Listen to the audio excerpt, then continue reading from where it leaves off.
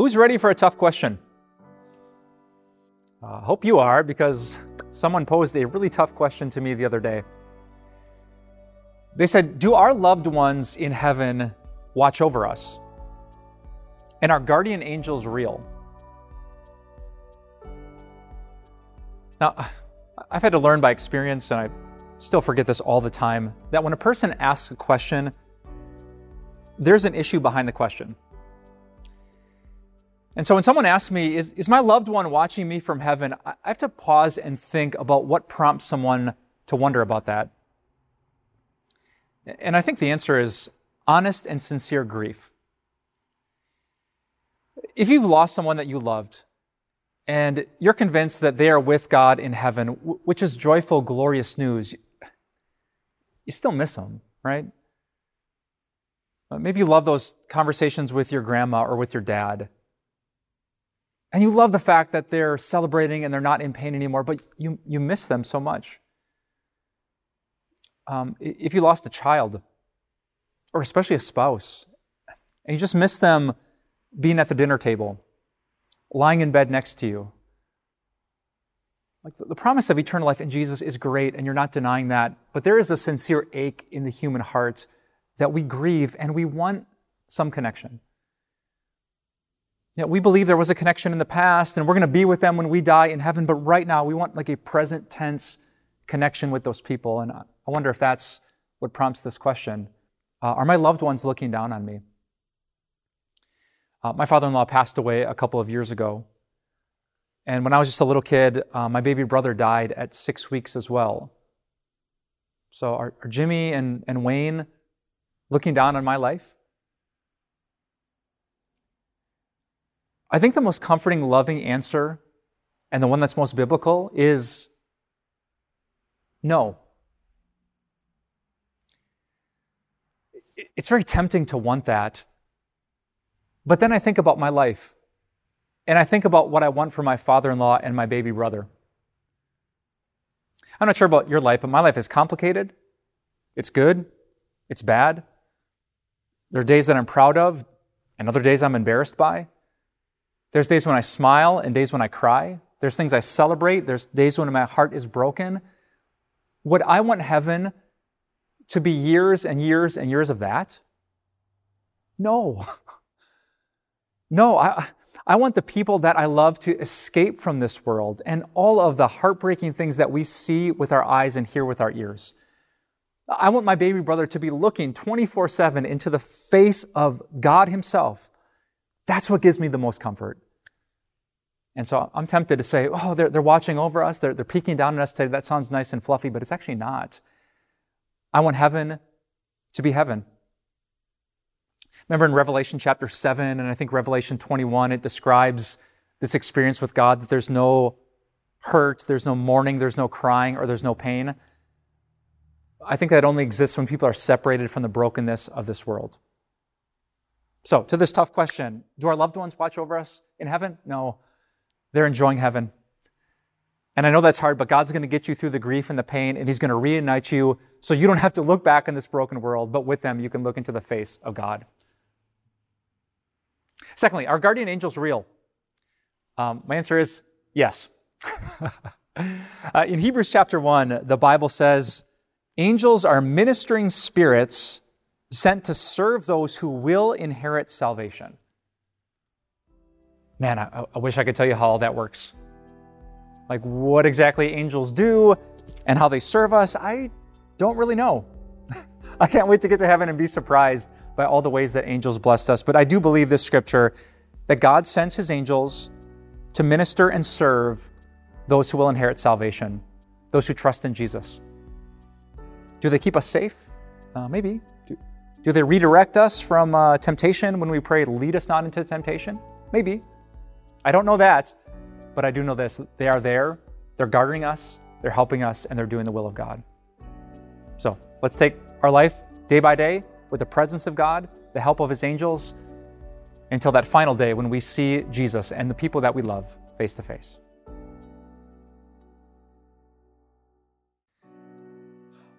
I got one of the toughest questions I've heard in a long time the other day. The question was this: How do you talk to someone about Jesus if you're pretty sure that their parents who are deceased are not with Jesus? Like, you might have a friend, a girlfriend, a boyfriend, a roommate, a coworker that you really want to share the gospel with, but the people that they know and love the most who have passed on didn't believe the gospel. And I'm guessing that the question comes because the question is going to pop up in their minds too. What does that mean for my dad? For my big brother? For my best friend? Wait, you're saying if I believe in this book, the Bible, and the things that Jesus said, that they're lost forever? That there's no second chance? That they're separated in a place of darkness and fire where there's weeping and gnashing of teeth? That's a fair question. And if Jesus was right that the road to destruction is wide and many people walk it, and the road to heaven is very narrow and few people find it, then this is a real question for all of us. So what's the Bible's answer? The Bible's answer is this: that it is worth it to save one, even if you can't save them all. It's a sad reality that because of the world we live in that's broken by sin, that many people don't believe in Jesus. And many people will take their last breath without faith in Jesus. But God still says it is so worth it to save one, even if we can't save all. Do you remember the stories that Jesus told in Luke chapter 15? He told a story about a lost sheep and a lost coin and a lost son. And he kept coming back to this. There's more rejoicing in heaven over just one when just one is found. And so I want you to share the gospel with your friend. Let the Holy Spirit calm the conscience and overcome obstacles because that person's eternity is at stake. Does it grieve the heart of God that their father died without Christ? It does. And it would grieve his heart even more if he lost another precious soul because Christ was not shared. So that's real, but be compassionate. Be patient. Weep with those who weep. And remember, it is only this message that saves. And don't you think that Jesus had to deal with this? He shared the good news of the kingdom, not just with little kids who had living parents, but with grown-ups. And in the first century where people died much younger, many of them probably had parents who had passed on. And he comes with a new teaching, a teaching of grace and mercy, a teaching of free forgiveness, that those who humble themselves before God will be exalted. What did his audience think? Now, I'm not sure if they thought about their parents, but I do know this, that Jesus did not let that stop him. He preached with compassion and love. Let me leave you with an analogy. If there was suddenly a cure for cancer, and your friend had cancer, and both of her parents had died of cancer, and you knew about the cure and she didn't, would you share it? And the answer is, of course I would. I wish I could have gotten it sooner to save more lives, but the fact that I can do something right now, there's good news, there is a cure, that means it's worth sharing. So let me reiterate, with all the compassion you can, share the gospel. Whoever believes it will be saved. And the angels in heaven will rejoice, even if God gets just one. What should I do if my family doesn't believe in Jesus? That was the question someone recently asked me. A parent said, I'm concerned for my kids, for their spouses. I know I should pray, but according to God, is there anything else that I should do? Now, before answering, I just want to slow down and feel the weight of that question. If as a Christian, you believe that Jesus is the only way to eternal life, that confessing your sins and trusting in his cross and in his love, like that is the way to be happy forever and to avoid all the guilt and shame and condemnation and darkness that we call hell. If you believe that like I do, then maybe you feel the weight when people you love don't love Jesus. Now, it's one thing to say not everyone's going to be saved, but when it's your son or your daughter that's walking away, When it's your son-in-law or your daughter-in-law that really isn't interested in coming on Sunday, this question has weight. I know for myself, there was one person that I prayed for every Sunday for 20 straight years. So this is personal. What do I do? I pray all the time for these people, their salvation. Does the Bible say anything else? And the answer is yes. There's so much to say. Let me give you 3 quick passages and 3 quick points. First of all, pray for an open door. In Colossians chapter 4, the Apostle Paul was stuck in jail, but he still wanted to share his faith. And so he said to the Colossians, pray that God would open a door and pray that God would give me courage to walk through it. So if you're concerned about your brother's salvation, your son, your daughter, your best friend, don't just pray for them to be saved. Pray that God would open a door for you. Pray that God would give you the courage to walk through it. Pray that some random conversation would somehow take a spiritual turn, that you notice a spiritual need, and you could walk through and bring the good news of all that Jesus is and all that Jesus has done. Second, talk about Jesus. In Romans chapter 10, the Apostle Paul has this logical progression. He says, how can people be saved without Jesus? They can't. And how can people meet Jesus if they never hear his word? They can't. How could they believe in the message that saves them if no one tells it to them? And so Paul says, go.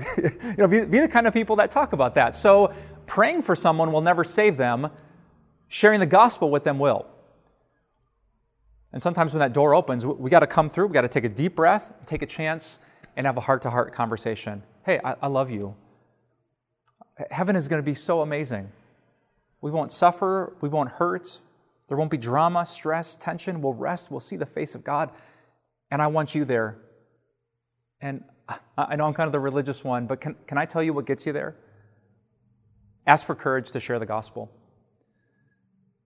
Third and finally, live the most Christ-like life that you possibly can. There's this fascinating part in the Bible that I find myself going back to often. It's in 1 Peter chapter 3, and it's actually written to wives who are Christians who have husbands who aren't. And Peter answers the question this way. He says, wives, submit yourselves to your husbands, so that if any of them do not believe the word, they may be won over without words by the behavior of their wives when they see the purity and reverence of your lives. When you live a selfless life, a pure, like Jesus kind of life, when you're generous and kind, when you look for ways to put people first, even if they don't share your beliefs and faith, in this selfish, sinful, self-centered world, that stands out. And it might not happen today, and it might not happen tomorrow, but your character, your willingness to serve someone for years might open that door. So when they go through that moment in their lives, they're willing to listen. They have ears to hear. And you can share with them the one message that saves. That Jesus died for you, was raised from the grave for you. He is the way for you to get to God. If you love people who don't believe just yet, just like I do, that's what the Bible says you should do. Have you ever noticed how common cremation is? When I was growing up, 30, 40 years ago, I remember most funerals happening in a certain way. And just in my lifetime, I've sensed that things have shifted. Not just in other countries or outside, but even within the church, cremation happens more and more and more. And I think that's why someone recently asked me, Pastor, what does the Bible say about cremation? Is that okay? The Bible teaches about a judgment day and a resurrection from the dead. Is it bad to be cremated instead of just buried? How would you answer that question? If you remembered what the book of Revelation said in the book of Deuteronomy, do not add or subtract from the Bible, how would you answer? Historically, this is kind of a complicated question. Generations ago, when people would hear about the resurrection of the dead that the Bible speaks of, on the last day, Jesus comes back, the dead are raised, their bodies are glorified, and they get to live with him forever.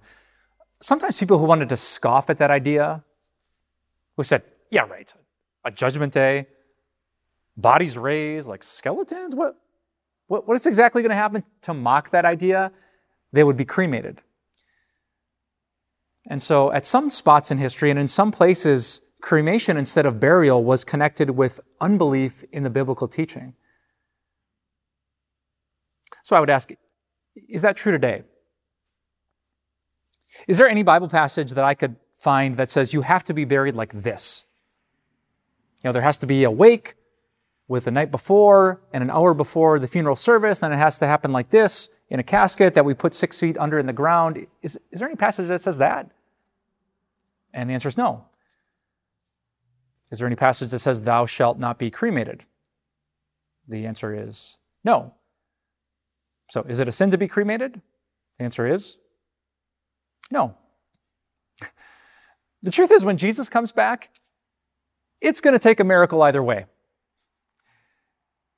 If Jesus is going to take a dead body, a decayed body, a bones body, a burnt to ashes body, a scattered over a golf course body, and bring them back and make them a glorious body without aches or pains, without allergies or limps, without migraines or anxiety, if this is a glorious new body, it is going to take a miracle of God.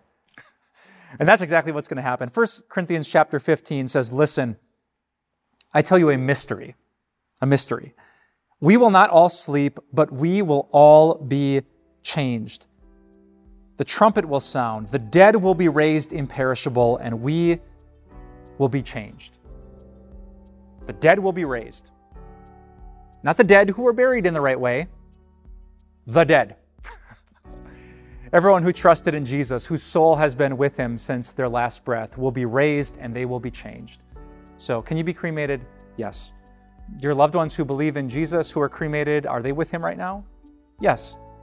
Will their bodies be raised, scattered as they are, and be gathered into something glorious and new? Yes. So, whatever you do in faith, whatever your funeral service or burial practice looks like, do it trusting in the promises of God. That's not sin. That's confessing your faith in the one who conquered death in your place. Recently, I got a really good question from a member of our church, a question that you might have asked too. The question was this: is it a sin to drink or do any kind of drug? I was thinking of the complexity of that question, and I think I've narrowed down my answer to 3 sub-questions. I'll try not to confuse you. My questions in reply would be: how old, how much, and what kind? So, is it a sin to drink? Well, I'd ask, how old? How old are you? In the Bible, in passages like 1 Peter chapter 2 and Romans 13, it says that we should submit to the laws of the land that we live in unless the government is asking us to sin. And so if the U.S. government says you can't drink if you're under 21, then would it be wrong to drink if you're in high school? The answer is yes. Unless you're a 21-year-old senior, we can talk about that in a different video. The answer would be, it is always sin. Like whether you get blackout drunk, just kind of buzzed, or just having a beer with your friends. If you break the law of the land, that is sin. So what if you're old enough? What if you're like me, or about half my age plus 1, and you're 21 and it's legal for you to drink? Well, then my question would be, how much?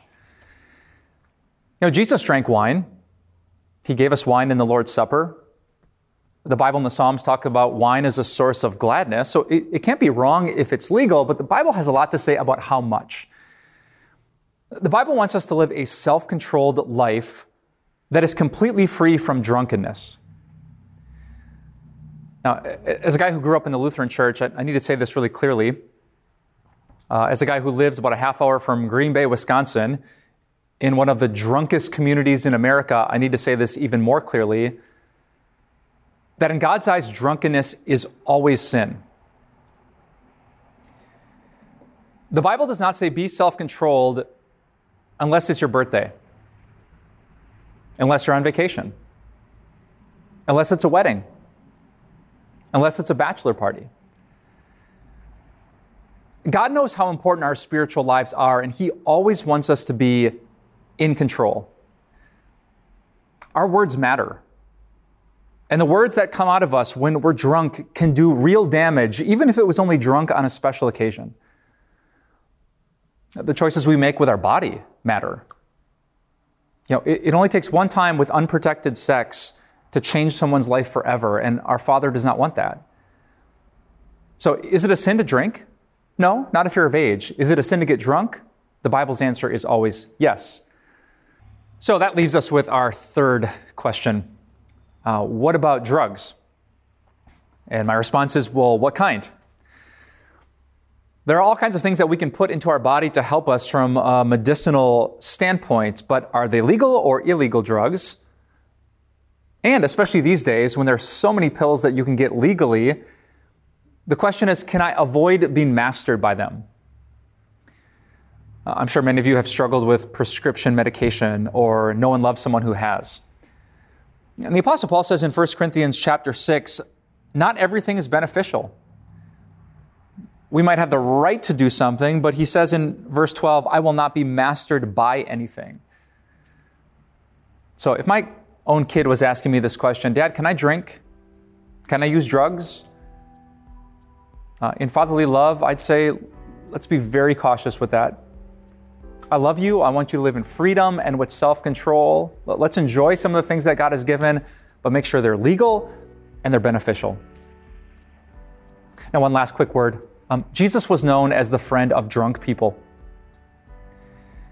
And if you struggle with addiction or today's message brought back a lot of memories from your past, I want you to know that you can bring that to Jesus and He has forgiven it at the cross. Remember, He was the friend of sinners, and you're no exception. Is it a sin? Often it is. And thankfully, there's forgiveness for every sin through the blood of Christ.